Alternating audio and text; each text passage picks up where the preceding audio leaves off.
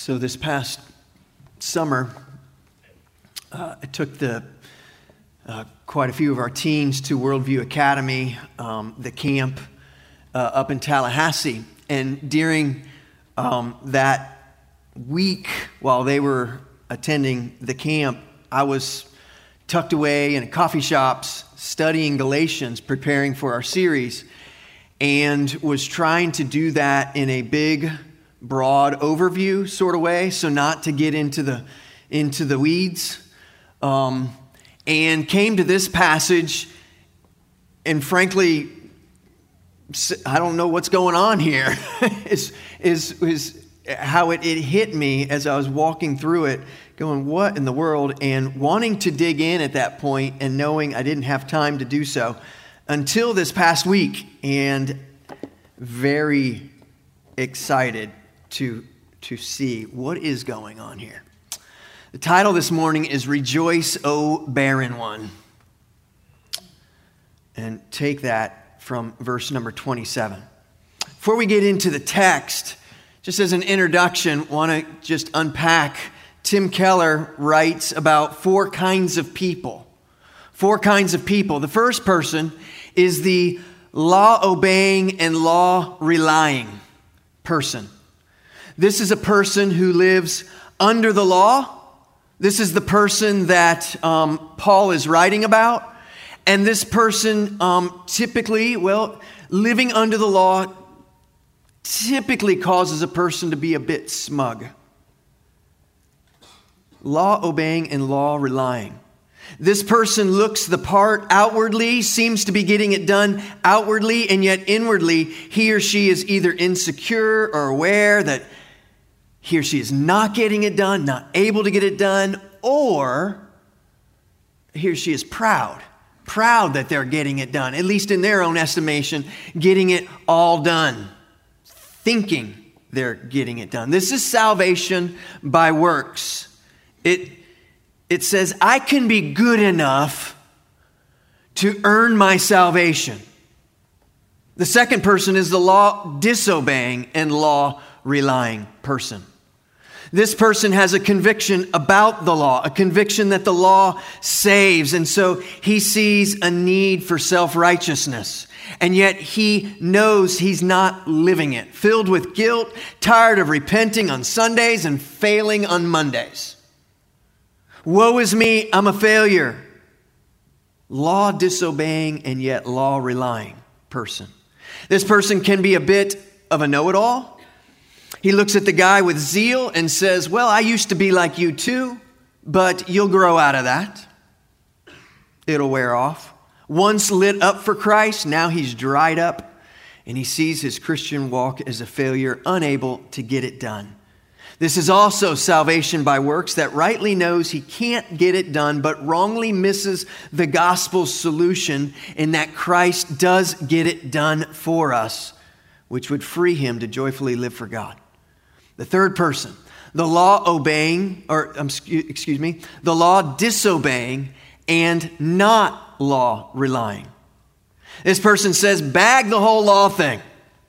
Kick it to the curb. He's the guy who knows enough about grace to be dangerous. He's a reckless Christian that does damage to the newborn Christian. This person is secular and pragmatic. Relativism rules the day. It's how he thinks. I decide what's moral.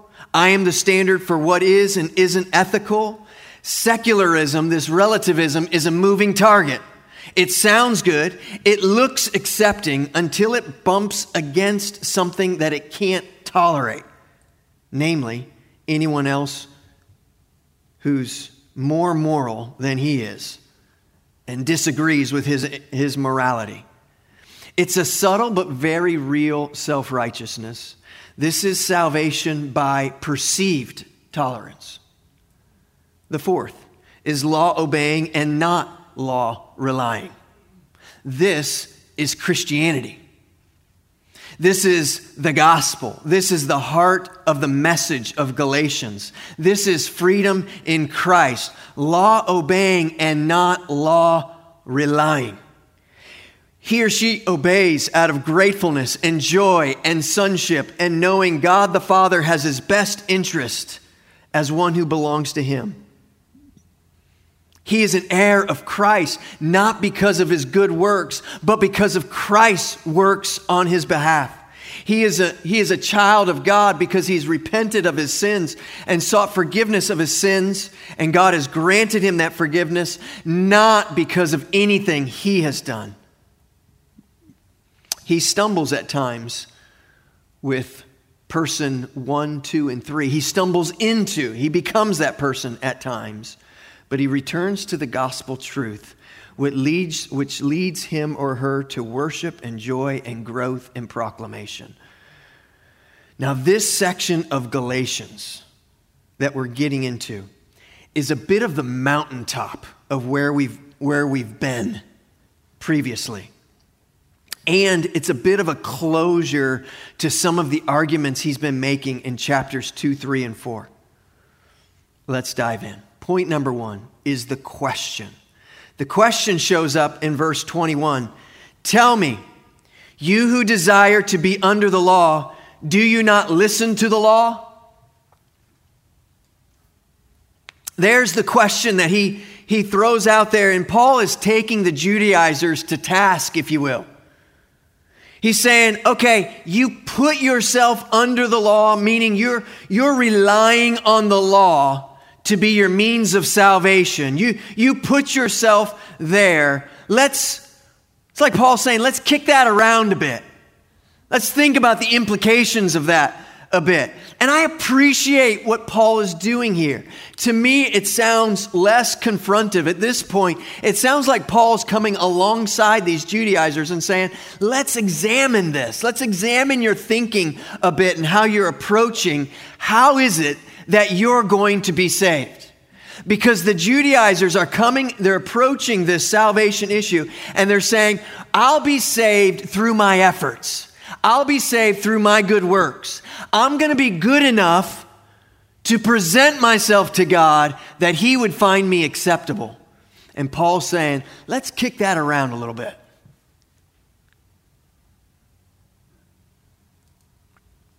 You who put yourself under the law, he says, do you not listen to the law?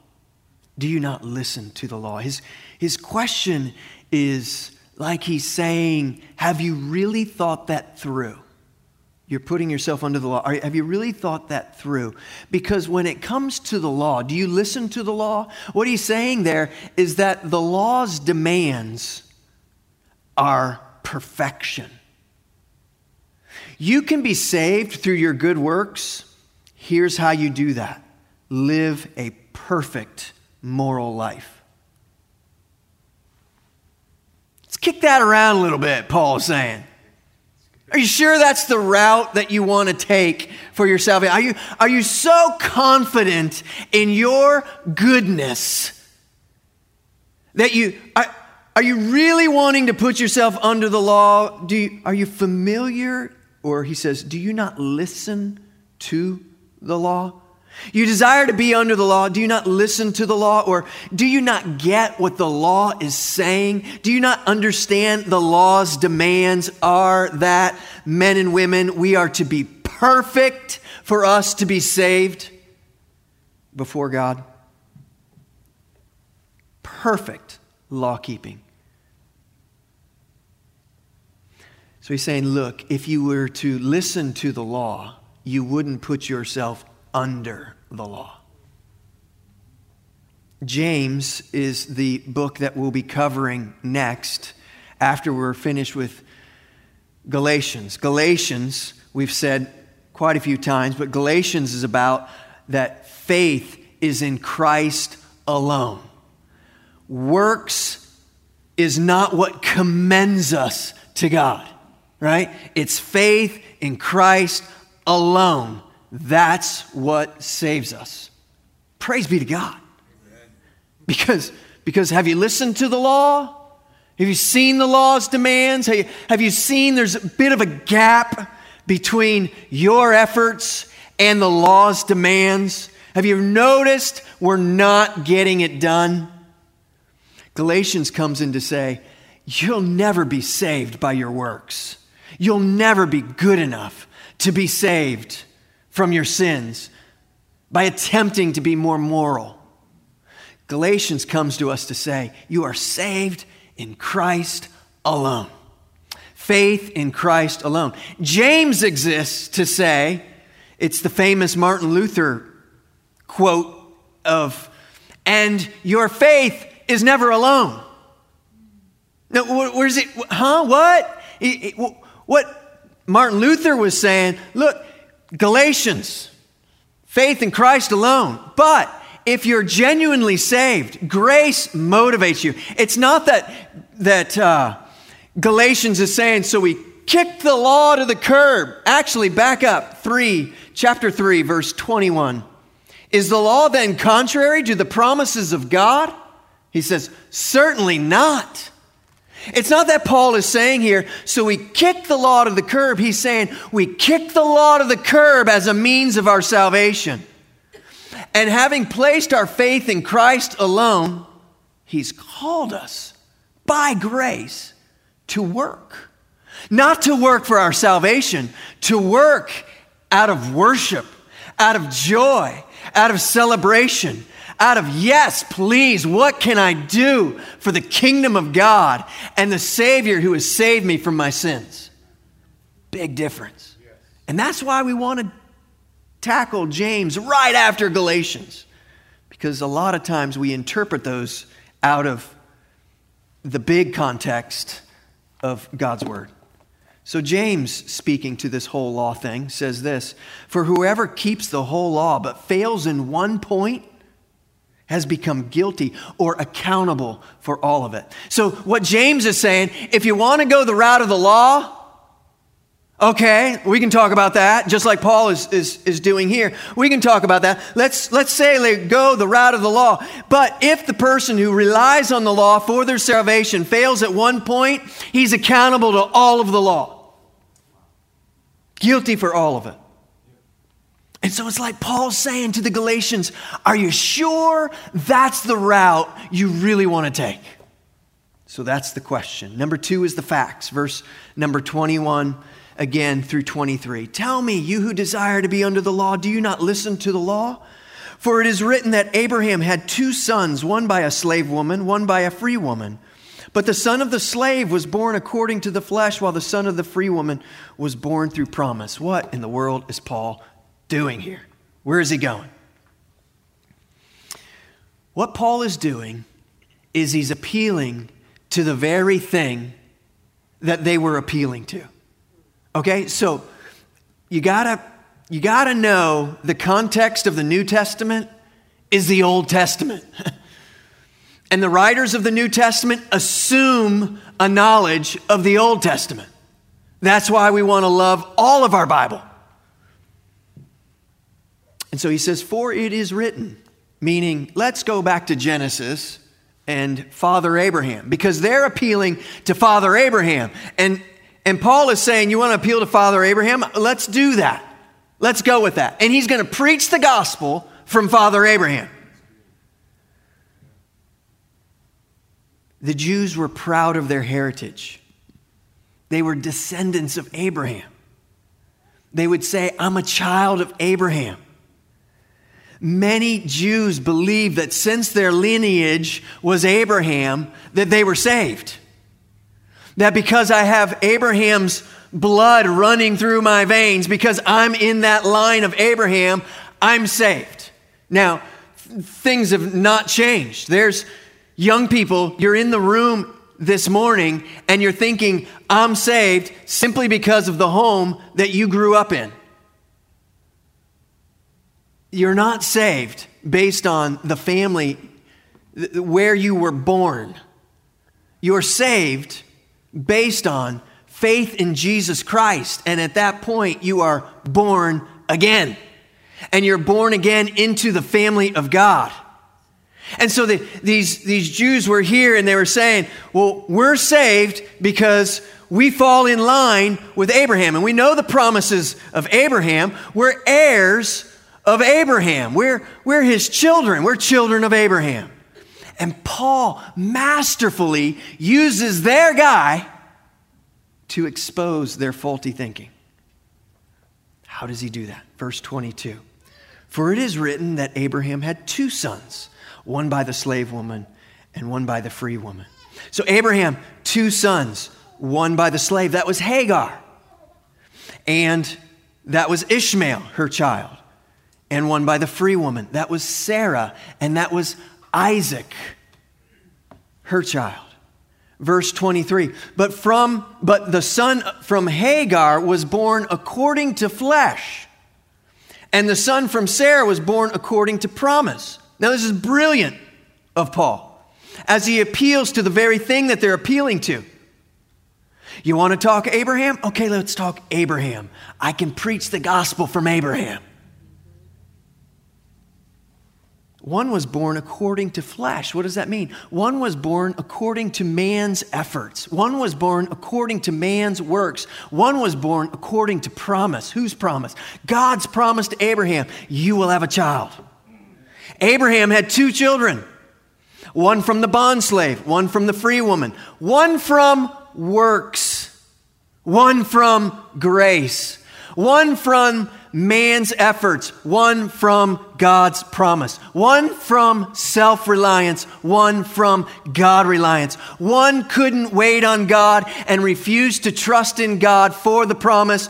One from faith. I will trust in the Lord, reliance on God. One according to flesh, verse 23, and one according to promise. And when God promised Abraham a son, as many of you know, Abraham was 100 and his wife, Sarah, was 90. The ship had sailed. They had no ability to produce a child. None. The only way they could produce a child was by God performing a miracle. That's exactly what God did. And he promised to Abraham, you will have a child. You will be a father of many nations. God keeps his promises. Now, have you ever sat around and wondered, do I got this right, this whole faith thing right? There's so many options out there. I started watching the Netflix series by Morgan Freeman. Any of you seen that, The Story of God? No. All right, 1. All right, 2. All right, well, I'll talk to the 3 of us. I'm watching it for the sake of worldview. Because a lot of worldview is being unpacked in that series, and I find it pretty fascinating. Not helpful, but fascinating. Have you ever sat around and wondered, how can I be sure that I've got this right? There seems like a lot of options that are out there. How can I be sure that there's a heaven and a hell? How do I know that Christ's atonement really is accomplishing my eternal salvation? How do I know for sure that one day Christ will return like God's word says he will? And the answer to all of that, brothers and sisters, is read your Bible. Read your Bible. Because it is in the Word of God that shows us that his promises are kept. He is a faithful God. We're not just grasping at straws. We're not just kind of reaching for the sky, this maybe pie in the sky type thing. How do we know for sure? We know for sure because seemingly endlessly, he promises in the Old Testament, and they're fulfilled in Christ in the New Testament. Over and over and over and over again. He is faithful to his promises. How do we know for sure he'll return a second time? Well, because we can look to the first time and the many times he promised that Christ would come the first time and where that would take place and the details around that. Boom! He came. Amen. Thanks, Peter. It's good to have you back. Where are you? All right, Peter, the tailors win the prize, always traveling the furthest. When you see them, thank them for coming. They drive in from Kissimmee. Yeah, praise God. He's faithful in his promises. Our God is faithful, and we could rehearse just so much there. How do we know he's going to return? Well, because he promised he's coming again. God keeps his promises. And God is saying to Abraham, look, you're going to have a child. Huh? What? No, you're going to have a child. In spite of you. Not because of you. Not because you're all that. Because God is all that. He has always done what he would say he would do. Why would we begin to doubt him now? But Abraham and Sarah couldn't get their heads around that. Right? Like, have you ever been there? They couldn't get their heads wrapped around this 90-year-old barren woman producing a child. And they became desperate. Have you read Genesis? Have you read this account and you just go, what are they doing here? I love the Bible's reality.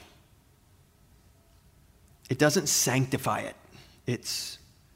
It presents it as is. And when it does, it glorifies God. Because it's not about the goodness of Abraham or Sarah. It's about the goodness of God. And so in their desperation, they take matters into their own hands. Sarah tells her husband, Abraham, why don't you have a child with my maidservant, Hagar? And for mind-blowing reasons that we won't understand, he says, okay. And the result is the child, Ishmael. A son, listen to this, a son, this is what Paul's getting after, is conceived by the works or the efforts of man rather than the promise of God. In other words, they didn't believe God.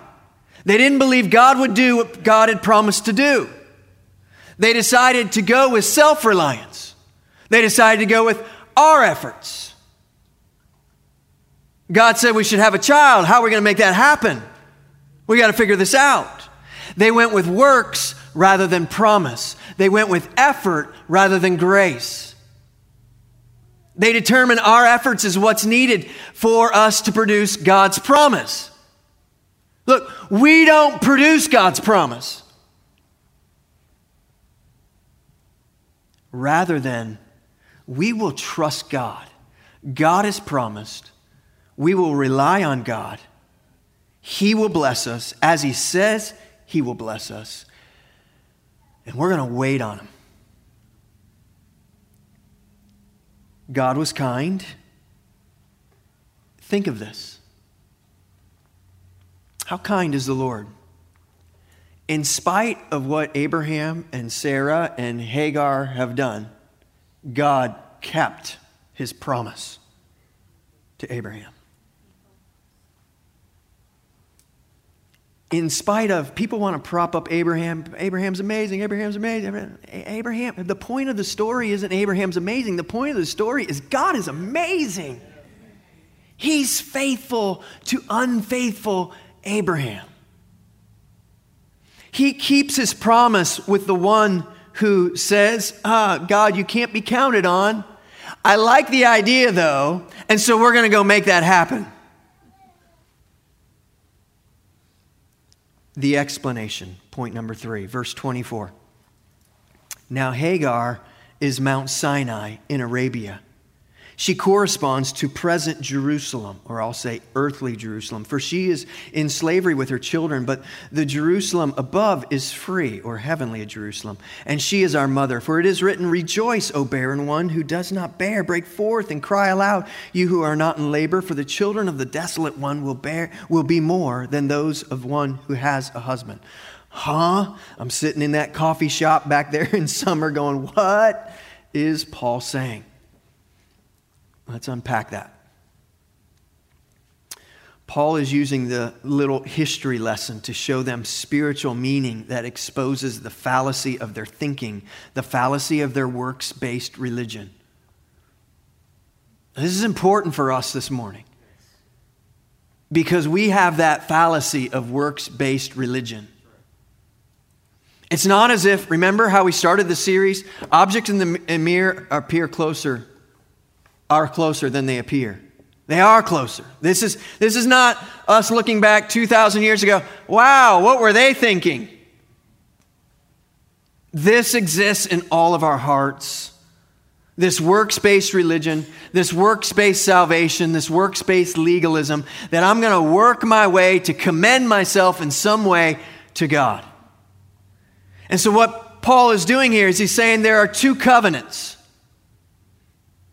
He's saying that the one covenant, the old covenant, is the self-reliant works covenant. The I'm going to put myself under the law. I'm going to rely on law obedience to save me. This is Hagar, the bondwoman. She is Mount Sinai, meaning she represents Mount Sinai, meaning this is where the law came to Moses. Ishmael is her son who came through natural birth. And the key words here in these verses are words like covenant and slavery and Mount Sinai and present Jerusalem or earthly Jerusalem. Paul's saying she represents your desire, Galatians. She represents your desire, Trinity, to put yourself under the law. This is this religion of works. Try to be good enough to commend yourself to God in order to be saved. But verse 26, the Jerusalem above, or the heavenly Jerusalem. The Jerusalem, the earthly Jerusalem is the Jerusalem made by hands. The heavenly Jerusalem is that promise, that Jerusalem made by God. Hagar is the slave woman. Sarah is the free woman. Ishmael is the child of self-works. Isaac is the child of promise, supernatural birth. Hagar and Ishmael represent the law or the old covenant. Sarah and Isaac represent the new covenant, the covenant of God's works and the fulfillment of promise. Hagar is earthly Jerusalem, man-made Jerusalem, by hands of man created Jerusalem. Sarah is heavenly Jerusalem. Only God can accomplish this promise.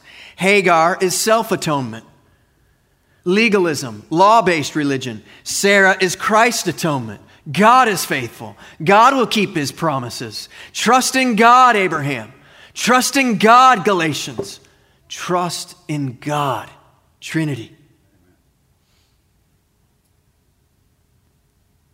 Hagar is, I will not trust God for blessing. I will trust in my works to force the blessing, as if one could, to manipulate God, to bring about the blessing. Sarah her child is, I will trust in God. I will trust in the promise of God. By grace, not by my efforts. Hagar is the laws given to Moses, which bound the Jews and made them citizens of the earthly Jerusalem. Read the first 5 books of the Bible. Sarah is the new covenant of promise. The works of another will bring you your blessing. Put your faith and trust in God. The covenant was ratified then by Christ on the cross, where one can now come to saving faith through Christ, in Christ, his works and not ours. We are now given heavenly Jerusalem as our promise. This is genuine Christianity. This is the gospel that the Galatians have abandoned. And the Jews thought, like I said, hey, but we're children of Abraham. We're good. We're covered. Have you seen my lineage? We've got this promise thing. I'm a part of the promise. I've got Abraham's bloodline. Paul is saying, oh, you're not children of Abraham. You're children of God. You're totally missing it, guys. Like to pronounce the glory of a child of Abraham through lineage. Oh no, it's not just that you have Abraham's blood running through you. You're a child of God. You have the bloodline of Christ. Abraham's blood is not your hope. Christ's blood on the cross, there's your hope.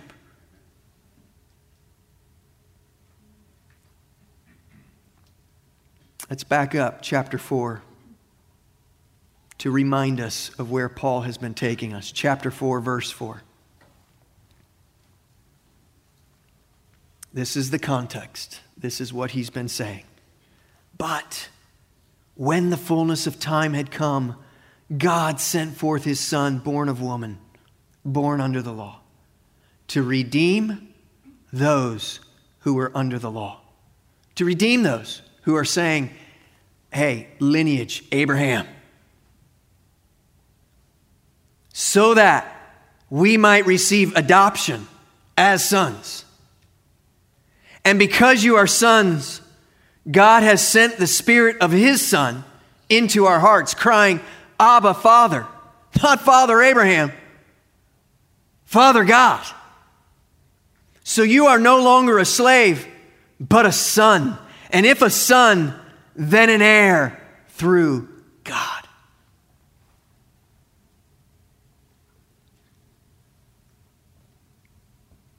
So Paul quotes Old Testament, verse 27. For it is written,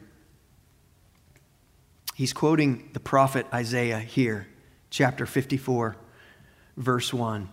He says, rejoice, O barren one who does not bear.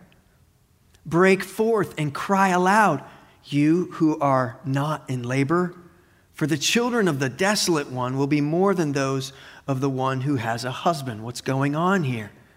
Well, this was the prophecy of Isaiah, and the context there in Isaiah is important for us. The prophecy is referring to Jerusalem before the Jews are returning from the exile back to Jerusalem. So here you had Jews, they're in Jerusalem, and they are attacked and they are sent into exile. Look, this was horrific for the Jew. Unthinkable. Many were separated from family. Children were killed. This is horrible. And they're driven into exile. And Isaiah is prophesying before their return back into Jerusalem. He says, rejoice, O barren one who does not bear. Isaiah is saying to the exile, you're barren. You're in the wilderness. You are desolate. Rejoice, you will have children. That's what he's saying.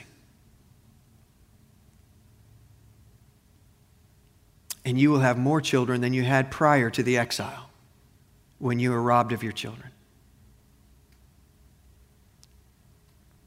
Let's put it all together in its bigger context. Sarah was barren. She had no hope for children.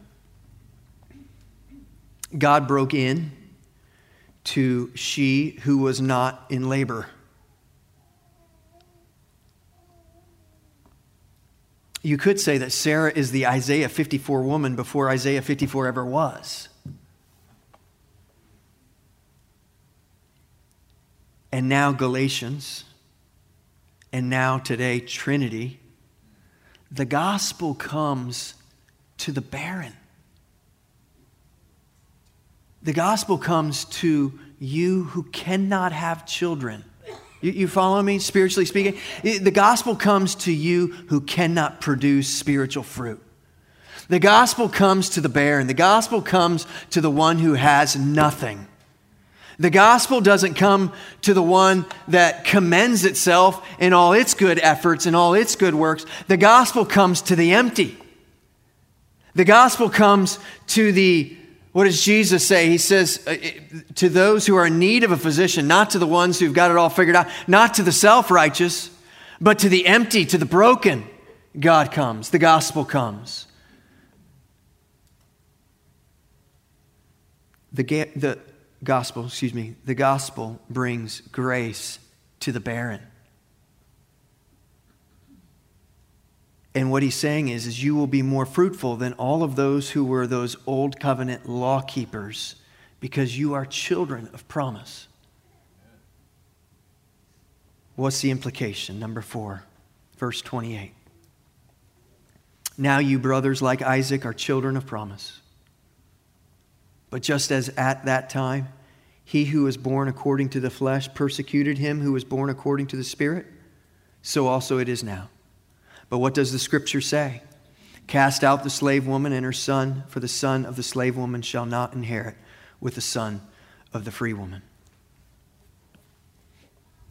Trinity, you are children of promise.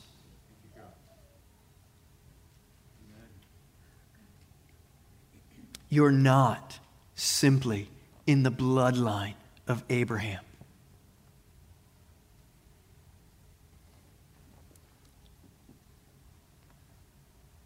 You, brother and sister in the Lord, are in the bloodline of Jesus Christ. It's not that Abraham's blood is coursing through your veins. It's Christ's blood. It's not that you have faith in Abraham's blood. That's what he's telling these Galatians. That's not it, guys. It's that you have faith in Christ's blood. We place our trust in the promise in Christ alone. He is the solid rock on which we stand. All other ground, sinking sand. We are born not by our efforts. Just like you were first born not by your efforts, you are born again not by your efforts. It's not that we take things in our own hands, that we start to say, oh, religion, we got to pursue religion. We're gonna work our way into salvation. No, you're born again, not through your works. You're born again through promise. Faith in Jesus Christ. But as Ishmael ridiculed and scorned Isaac, Genesis chapter 1, so also legalists will ridicule and scorn the grace-filled individual. Now be careful here. Because, well, we tend to think of that outside of ourselves. Like the legalist out there is going to scorn me because I'm pursuing this route of salvation through grace. But here's the thing. The legalist in me will scorn the grace guy in me. Like, I don't need others to contribute. I'm enough of a problem on my own. Have you ever scorned the grace in you?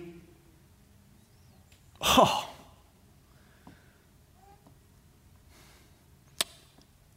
Right? Like, is that not a regular thing, what Paul is communicating here? The scorning that goes on by the legalist in me towards the grace that's in me. And so law-keeping and grace living are clashing in Galatia. And they're clashing in Trinity.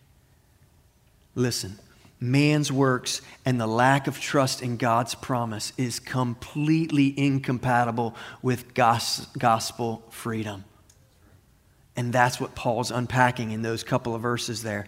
God's provision, God's promises are not in step with legalism.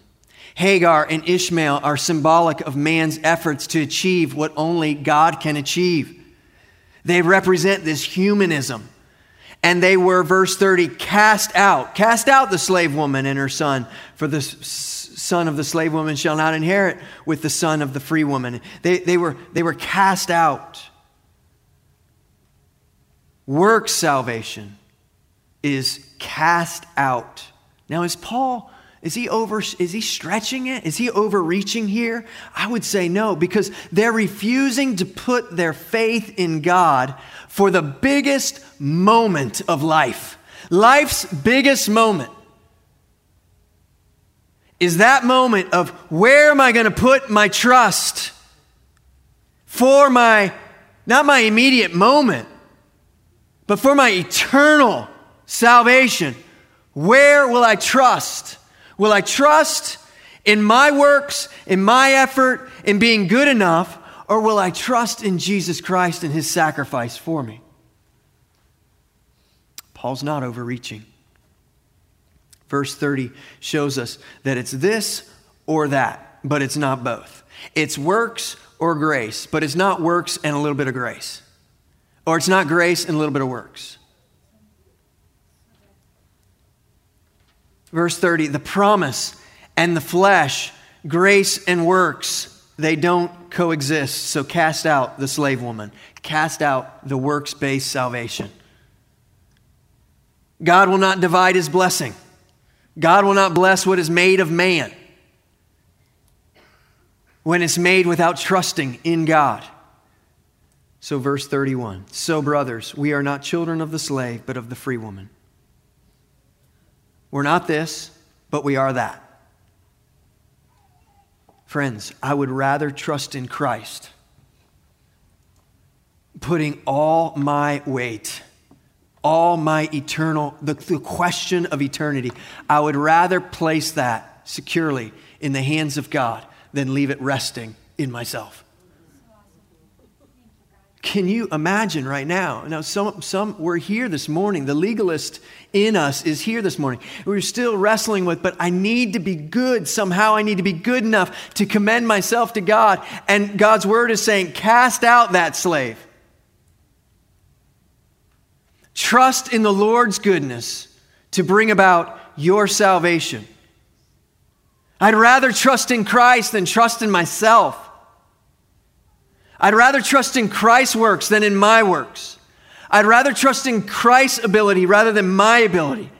I'd rather trust in God's promise rather than my empty promises. Have you made any promises to God? How you doing? The beautiful grace moment in Abraham's life is God kept his promise in spite of Abraham. And God will keep his promise in spite of you. Stunning. So law or grace, you have to decide. Good enough or he is good enough. You have to decide. It's not mostly grace and some works. It's grace alone in Christ alone. C.S. Lewis says it like this: there are only two kinds of people in the end: those who say to God, thy will be done, and those to whom God says, in the end, thy will be done. The former are people of faith, people of promise, bloodline people, citizens of heaven. The latter are people of works, citizens of this falling earth. And so he closes with this summary. And worship team, if you would join me. Verse 1 really is a summary, and I'll let Alex, you can unpack it some more next week. It's really an introduction. Which is it? Yes. Verse 1, chapter 5. For freedom Christ has set us free. Stand firm, therefore, and do not submit again to a yoke of Christ has set you free. This is what Paul's saying. Live in the good of that. For Christ has set you free. Live in that. Live in the good of that. Live in the good of the gospel. Live in the good of your freedom. Obey the law, sure, but not in such a way that you're relying on the law for your salvation. Not that you're putting yourself under the law. Don't return to that self-atonement. That's a barren wasteland. Christ has set you free. He fulfills the law and he fulfills the promise. So stand firm, therefore, in your freedom. And don't submit to that yoke of slavery, that old covenant works-based religion. You know, the world says God helps them who helps themselves. No, that's not the message of grace. That's not the message of Galatians. God helps those who are completely helpless, barren, unable to produce a child. God helps those who can't help themselves. So grace comes to the barren. to those who can't help themselves. And in their state of hopelessness, they place their trust and their hope in Jesus Christ alone. Let's stand together and let's sing.